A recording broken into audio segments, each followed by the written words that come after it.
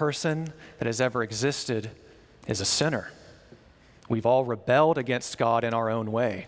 We've turned aside from his glory, turned aside from making much of him, and have chosen our own way. We've all chosen our sin. And because of that, we deserve nothing good from him. We deserve to be separate from him. And yet God, in his infinite love and mercy, which is rooted in himself and not in us, sent his son in the flesh. He took the initiative and stepped into this creation and walked in righteousness among us in all the ways that you and I have not. He didn't lie, he didn't cheat, he didn't steal, he didn't commit adultery, he didn't make idols. And we do all of those things. And he willfully laid down his life. And he rose again, and he calls sinners everywhere to repent and believe in him and be reconciled to God, have peace with him, be brought into right relationship with him.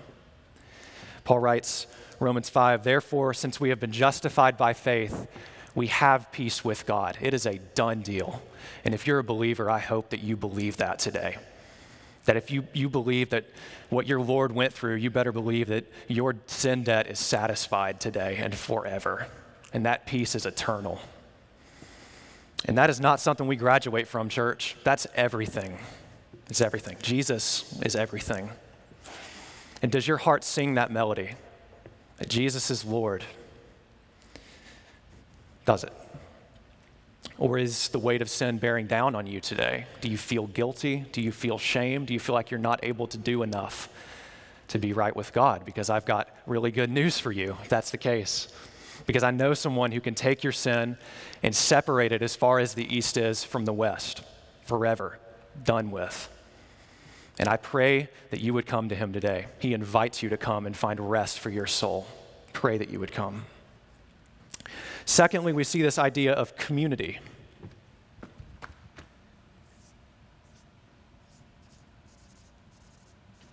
Community. There we go. Verse 44, And all who believed were together and had all things in common. Right, and even on down to verse 46. And day by day, attending the temple together and breaking bread in their homes, they received their food with glad and generous hearts.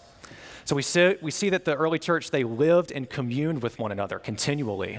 They gathered together, they worshiped together, they ate meals together, they praised God together. And in the same way, it is God's design for his church to do that. It is not God's design for you to do the Christian life on your own. It is God's design for you to commune with his people, to be surrounded by his people. And Gabe did such a good job of making this point. This is not just an important thing. This is a necessary thing. You need the people of God to be surrounded by you, to love you, to encourage you, to disciple you, to pray with you. And they need you too. They need you. And this is God's design. I would not be standing here if it weren't for faithful men and women who have loved me, who have come alongside me when I was weak. And when I first came to faith, I was going to this church back home in Columbus, and there were just several men who were older than me, they were married, and they made it their mission to love me and to show me what being a man of God was. And I needed that. I needed that so desperately because I was tempted every day to go back to the world. And they were the ones saying, no, look at what God says in his word. Look what being a man of God is. It's better. Continue following Jesus. Don't turn aside from that. And God sent those people in my path. And I desperately needed that. We do community in a number of ways here in the branch. We do the Sunday gatherings, which you're at right now. We do missional communities as well, which you've maybe heard something about if you've been here before. It's just 10 to 15 people or so who gather in community with one another, who just have meals and just do life. Just commune together as the people of God, as redeemed people of God. And we have DNAs as well, which is sort of close, intimate discipleship. It's people of the same sex, maybe 3 or 4 people who meet together and confess sin. They go through scripture together, and they grow in holiness and in sanctification. And that's the way that we do community. And I encourage you, if you're not taking part in those, that you would come. And there's certainly a place for all of you. We would love for you to be engaged in community with us at the branch. Thirdly, we see this idea of mission.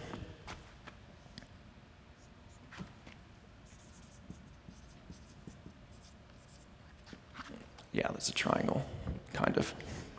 All right. Verse 45. and they were selling their possessions and belongings and distributing the proceeds to all as any had need. So in devotion to the apostles' teaching, these people, they were after their community. They were on a mission together. They were giving away to those who had need. They had this gospel-fueled presence. They were preaching the gospel just as Peter did, but they were living it out too, and in such a way that actually drew people in. People wanted to be a part of that. People saw that and said, I want to know this God that they're worshiping. I want to know the kind of peace and joy that they're walking in. I want to experience that, right?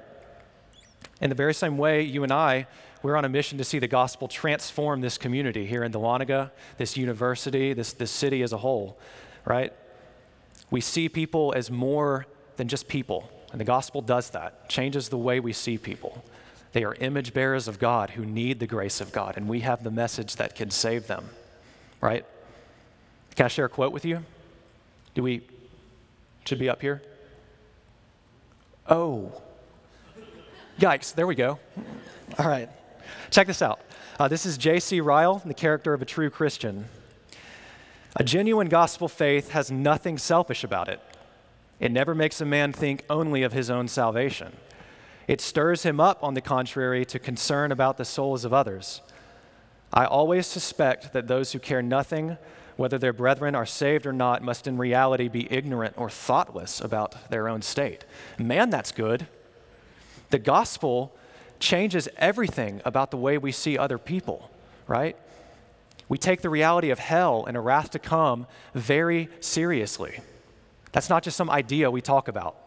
Hell's a reality, and there are people around us who are hellbound. And outside of Christ, they will experience that. They will face the wrath of God. And God has given this message to us, this message of salvation. So not only has he saved us by this message, right? He's put it in our hearts, faith in Jesus Christ and reconciliation and peace with God, but he's put it on our lips too, that we would go out and make it known and herald the gospel. And the early church could not wait for the next opportunity to say, Jesus Christ reigns. Come and meet him. Come experience peace with God.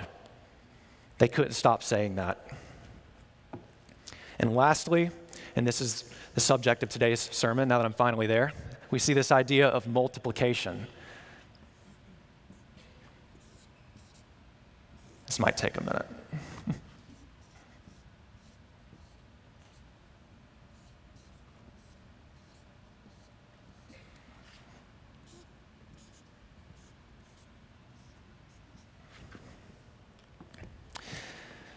Verse 47 says, "And the Lord added to their number day by day those who were being saved." So from Pentecost, the gospel went out and began to radically transform the world. It went from there and went out to different regions all over the place, different people. The Lord continued to build his church, to multiply his people and spread his kingdom and his reign and his rule, just as he promised he would. And here's the point I want to make about multiplication right off the bat, is that this is God's plan A. Multiplication is not some backup plan. It's not some cool philosophy that some churches have. This is God's mandate to his creation. It's his plan for his people. It's how his people look. They are a multiplying people. And allow me to demonstrate this to you. In Genesis chapter 1, very first chapter of the Bible, God creates everything. He speaks, and everything that is came into existence. And if that doesn't blow your mind, I don't know what will. And he makes man and woman in his image. It's recorded. And he tells them this, says this, Genesis 1:28. "And God blessed them, and God said to them, 'Be fruitful and multiply, and fill the earth and subdue it, and have dominion over the fish of the sea, and over the birds of the heavens, and over every living thing that moves on the earth.'" So God makes man and woman in his own image to reflect his glory, right? And he tells them, be fruitful and multiply. Fill the earth with my image, right? Make much of me, spread my glory, spread my image, because that glorifies me. And then the fall happens, right? Genesis 3, which is horrifying. And sin enters the picture, right? Man and woman made in the image of God rebel against God and turn away from him. And sin enters into this creation. But it doesn't mean God's image goes away. It just means that sin has come. Genesis chapter 9, God brings a flood, if you remember, and wipes out humanity because of the great sin that's going on. But he saves Noah and his family. He commands them to build an ark to save them from the flood. And after the flood subsides, he tells them this. Tells his family, be fruitful and multiply, fill the earth. That's Genesis 9, verse 1. Or Genesis 15, he makes a covenant with Abraham, if you remember. He tells him, look toward heaven and number the stars if you can, which you can't. And he said to them, so shall your offspring be, right? It's be fruitful and multiply. My people will multiply. They will be so great. And Paul writes in Galatians 4 that it is actually the children of promise who are the children of Abraham, right? And then Mark chapter 4 comes, right? So Jesus comes, fast forward to the law, through the law and through the prophets, where it's prophesied that this great Messiah would come and redeem his people.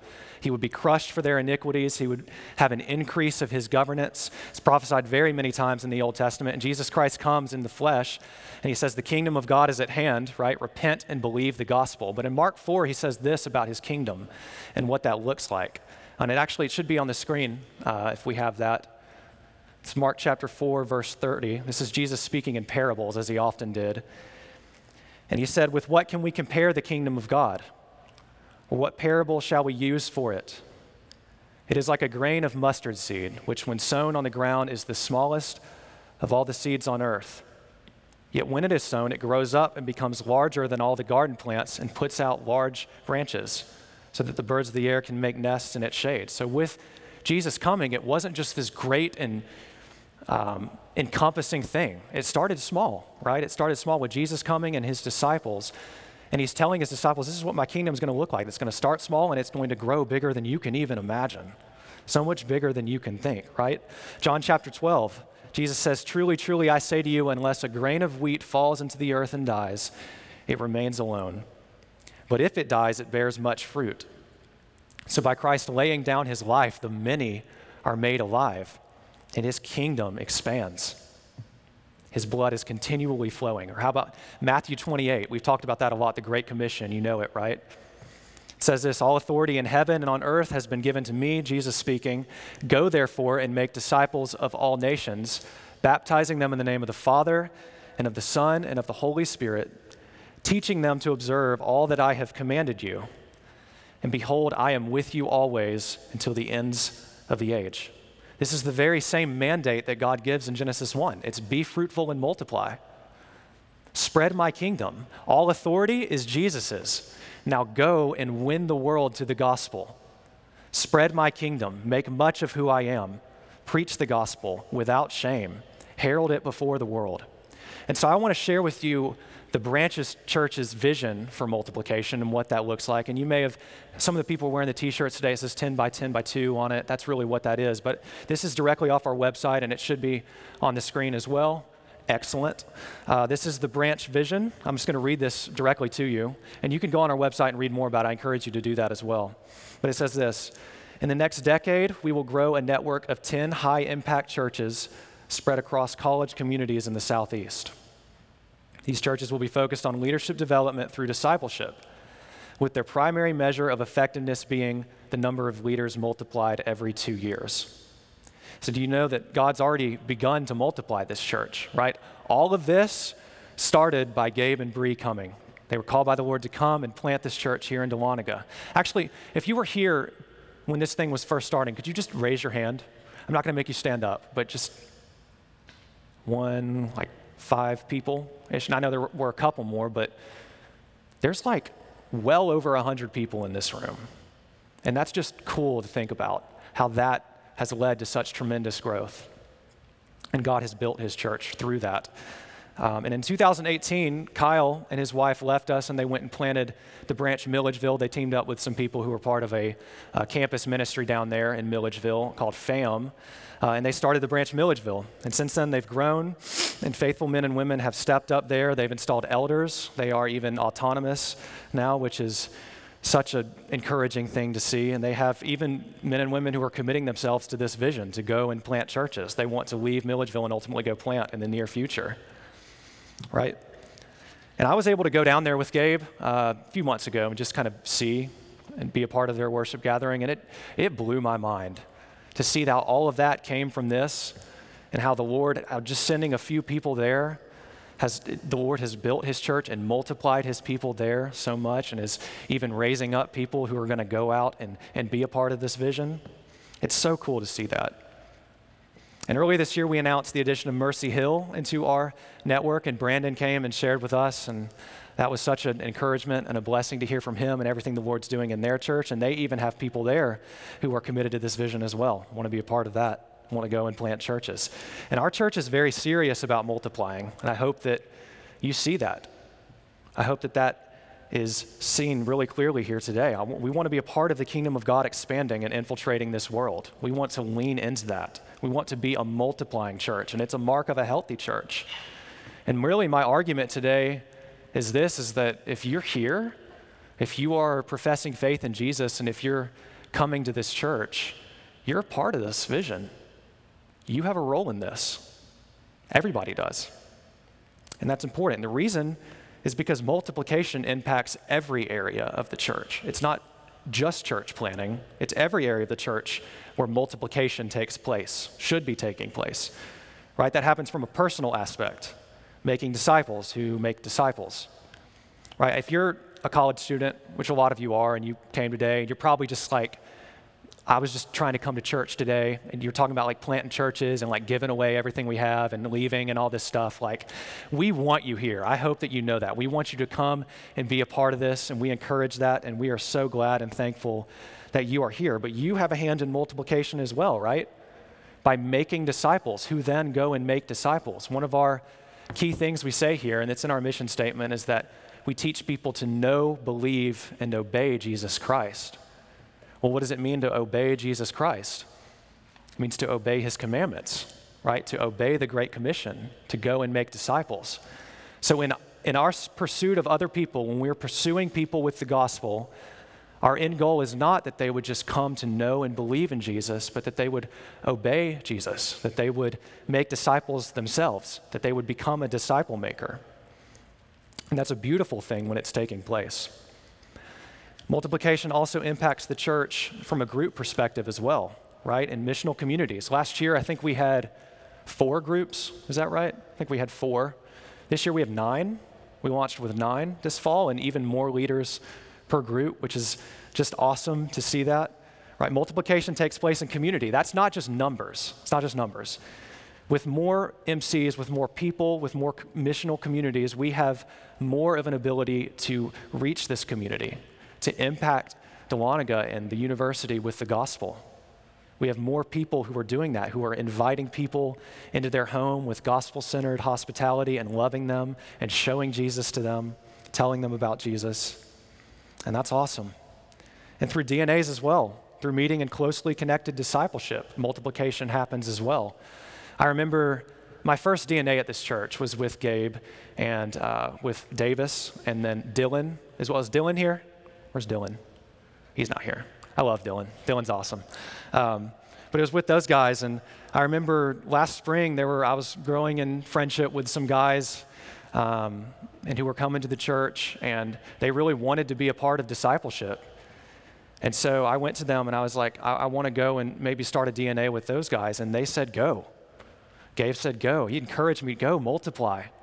Go be in discipleship with them. And now God is raising those guys up. Bryson, so cool to see that, God. God, praise God for that, man. It's so awesome to see the Lord working in your heart and raising you up and to see multiplication taking place. It's so cool to see that. And then in church planning as well, right? Multiplication in its biggest form for us is church planning. And it's this vision I've shared. And really all of this is a part of that. But if you're in the pipeline, could you just stand up? That'd be awesome. Thank you. You see that? That's like, last year, I think we had 9 people. Last year, y'all can go and sit down. That's like, we have 19, I think, now, which is just so cool to see that as well, multiplication happening there. These people, they've committed themselves to activating or alleviating their call to ministry by serving in our ministry pipeline, and even a lot of them have said that they want to go and be a part of this church planning vision. And the Lord's going to continue to build his people and raise people up, and that's incredible to see that, and we praise God for that. We pray that that would continue only by his grace. And so here's really my point. I'm not saying that every single person has to go here and plant a church. That's not the way that I think this is going to look. But I'm saying that you have a hand in that. And I'm saying it's obedience to the Great Commission that really moves you to be obedient to that, to take part in multiplication. Every child of God plays a part in the kingdom of God advancing. And multiplication, it starts small. It's not some big extravagant thing at first. Remember the words of Jesus in Mark 4. And here's another example I can give you. There's many in the Bible, but here's just one. Acts chapter 16 is recorded where the church in Philippi started, and it starts by Paul and Silas going there, and with the conversion of Lydia and a slave girl later on, and then a jailer, people who are completely not like each other from different walks of life, and then their families come to faith.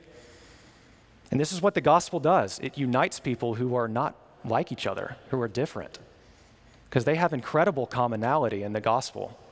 As believers in Jesus Christ, as people who have been redeemed by God, that gives you more commonality than anything else, I think. And you can see from Paul's letter that this community actually thrived. They did really well. If you read Philippians, you can see that, how filled with joy he is over those people and how the Lord has worked in them. And so there's this slide we've been showing throughout the series. Do we have it? Yeah, that. So church name, slogan, tagline, if required. That's kind of what you're kind of told these days, what it looks like to go and start a church. If you have some cool church name, you can go and do this. But that's not really the case, right? We don't need some fancy church name. We don't need a lot of money. We don't need like smoke machines and stuff like that. We need gospel-centered community on mission. That's what we need. And we get that healthy and we go and we multiply. And that's what we're after. And it's incredible to see when God multiplies his people. And I know I'm young and I haven't really seen this well. And so even writing this has been a bit challenging. But, I've seen this in some ways. And, I see God's word and how it testifies to this reality. And man, it's so cool to see that. And all of this started by just 2 people, really, coming here and starting this. And a few other people came alongside them as well. And the Lord has built his church. Even Milledgeville started in the very same way. Really, so did Mercy Hill as well. And multiplication, it isn't perfection either, and we need to understand that. It's not just what a perfect church looks like. We're not perfect. The church is not perfect, and we need to make sure that we remind ourselves of that. Right? Paul wrote 9 letters to church communities. Don't count the pastoral epistles and stuff like that, but he wrote 9. I think it's Romans to 2 Thessalonians. And do you know how many of those he's not correcting some sort of false doctrine or something like that? It's only one. It's Philippians, where he's not correcting false doctrine. And I think that that's not an excuse to forfeit on doctrine in any way. Hear me on that. I hope you hear that. But it shows that the church is sinners. We are. We're not perfect. But God uses sinners for his glory. And the early church was a complete mess in a lot of ways, and the Bible takes really great lengths to point that out. It shames just about every single person who is called by God. It's interesting how that happens. Multiplication is about God and his glory, and we must understand that. This doesn't happen without God doing this. It is God who multiplies, and we have to remember that. It's not just numbers. We must be hungry and be after the glory of God. We need to be giving ourselves to that.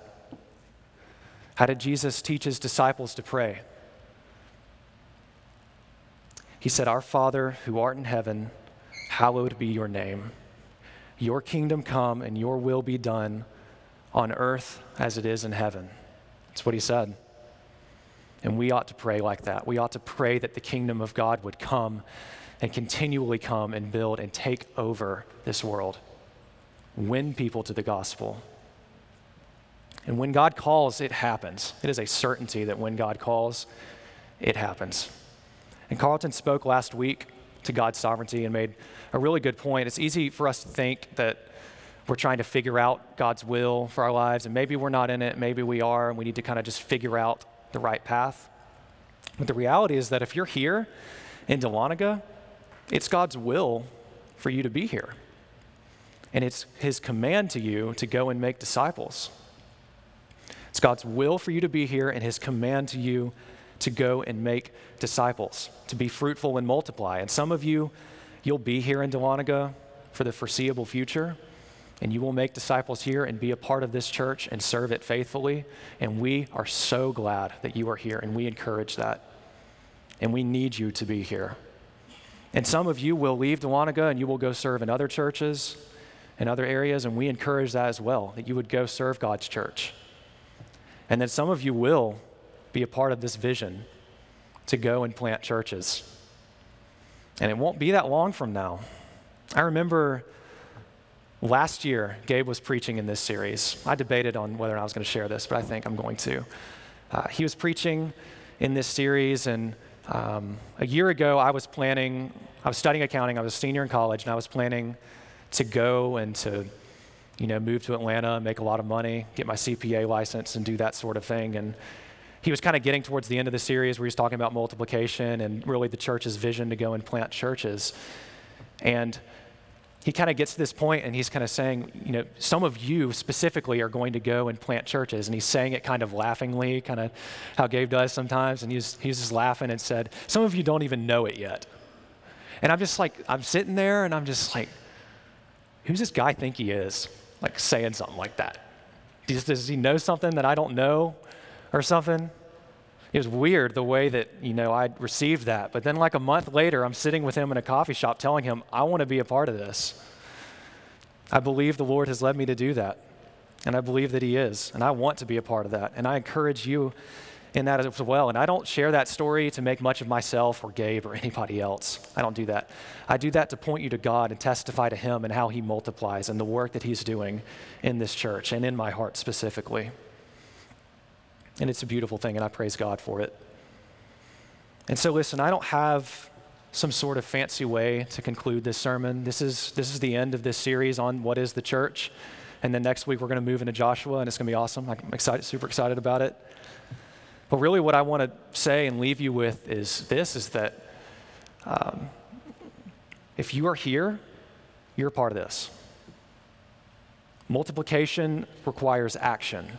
And it is really easy to hear this and hear about God's kingdom expanding and God growing and building his people and to just have an emotional response to something like that, but then not do anything. That's easy, but it's not obedient. It's a whole nother thing to say, I want to lean into that. I want to be a part of God building his people. I want to have a hand. I want God to use me to multiply his people. And so I want to ask you, how are you playing a role in that? And if you're not, would you step into that? Would you be a part of God multiplying his people here in this community and ultimately outside of this place too, as God is redeeming his people, calling them, saving them from their sins, and using his church to build his church? Right? There's opportunity all around us. There are people all around us in our workplaces, in our classes, just in our community that need Jesus. They need to be brought into right relationship with the living God. And we have the message that can bring them into peace with God. Jesus said the harvest is plentiful, but the laborers are few. And he encouraged his disciples to pray to the Lord of the harvest.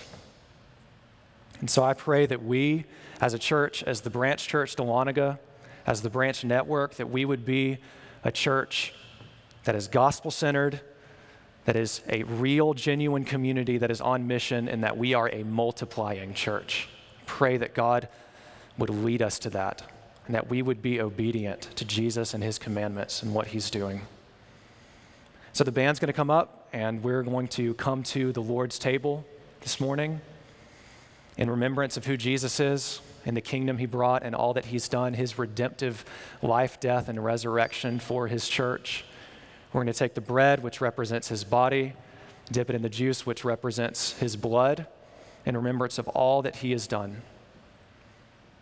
And so I pray that he would be magnified in this vision, and that we would consider how we are a part of God multiplying his church, of how Jesus is building his church as the branch. Let's pray together. Lord, we come before you this morning just so thankful for your word, thankful for all that you've done, God.